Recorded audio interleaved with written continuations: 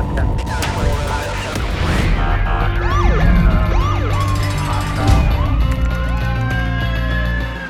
to be a street cop. And I'm going to give you some tips on your attitude on a motor vehicle stop. I'm going to push it up a little bit so I can see my computer as well as I give you this information. And it kind of brings up this story from a guy who's part of this group, one of my old pals from my days at WPD. You know who you are, Mr. How are you, buddy? When he first started, he was very good at interdiction. And if you just become a little bit nicer on your motor vehicle stops, just a little bit, you're probably going to get more bees with honey than you do with vinegar. So here's some advice to you.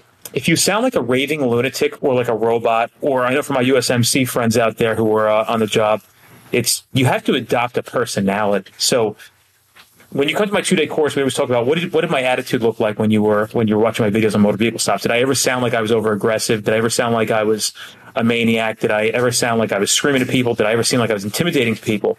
I'm a little bit bigger, so maybe my personal stature and the way my uniforms were tailored, and I had the short sleeves and all that stuff, maybe that was a little intimidating to folks. But outside of that, I'm just very professional, very polite.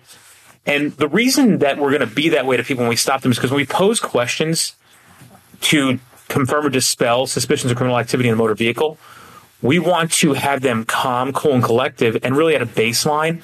So when you pose those questions of, is there anything illegal in the car? Can I search the car?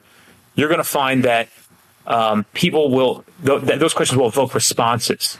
So here's some advice to you. Be professional, be polite, calm the driver and passengers.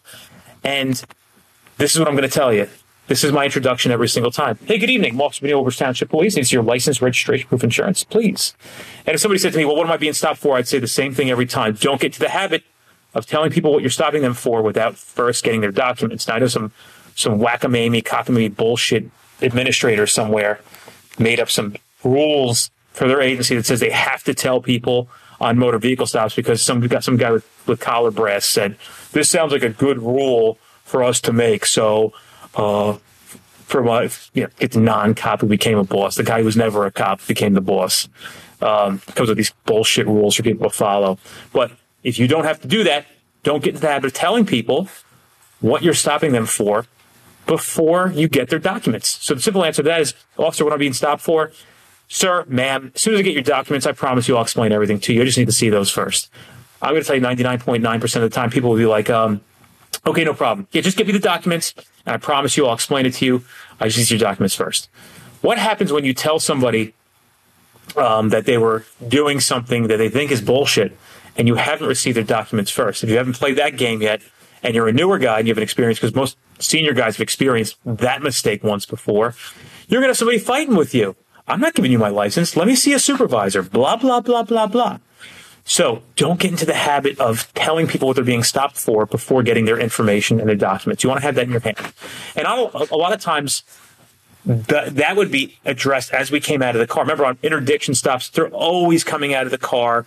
We talk about assessments in the class, and I'll go over the assessments in a video, but they're always coming out of the car, off to the side of the roadway in a safe location, and that's when I usually explain what my probable cause or reasonable suspicion in New Jersey. That's what our standard is. But that's when I would say, hey, by the way, you're being stopped. Your front seat passenger wasn't wearing a seatbelt. You have a license plate light out.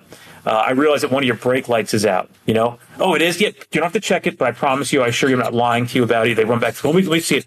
Like another car here, we'll show it to you. That's no problem. Let's get down to brass tacks and the reason why I really stopped you. And the fact of the matter is you suspect they're involved in criminal activity. So, politeness, here's a great introduction. Hi, I'm Officer, whoever you are, so-and-so, whatever police department. Good evening. May I please see your license, registration, proof of insurance? What am I being stopped for? As soon as I get your documents, I'll explain everything to you. I promise you. All right. You have to tell me. In New Jersey, you don't have to tell people what they're being stopped for. And you want to tell them that. Sir, I don't have to tell you. There's case law on it. I don't have to tell you exactly what you're being stopped for. The ticket will say that. I mean, don't get to that threatening of a ticket. Now, if they're refusing documents, obviously at a certain point, obstructing administration of law will come into play. I believe it's State versus Pearlstein, which was somewhere in South Jersey. It's a 1985 case. Off the top of my head, I can't think of it. But if people are refusing to give you documents, that's an arrestable offense. And I'm pretty sure that's a federal standard. And I can't imagine there's a state that says anything different in their case law. But that's some tips today, just some basic stuff that you guys take back and begin employing. Stop sounding like this on motor vehicle stops. License, registration, insurance. If you sound like that, you're not winning. You're not going to get ahead, I promise you.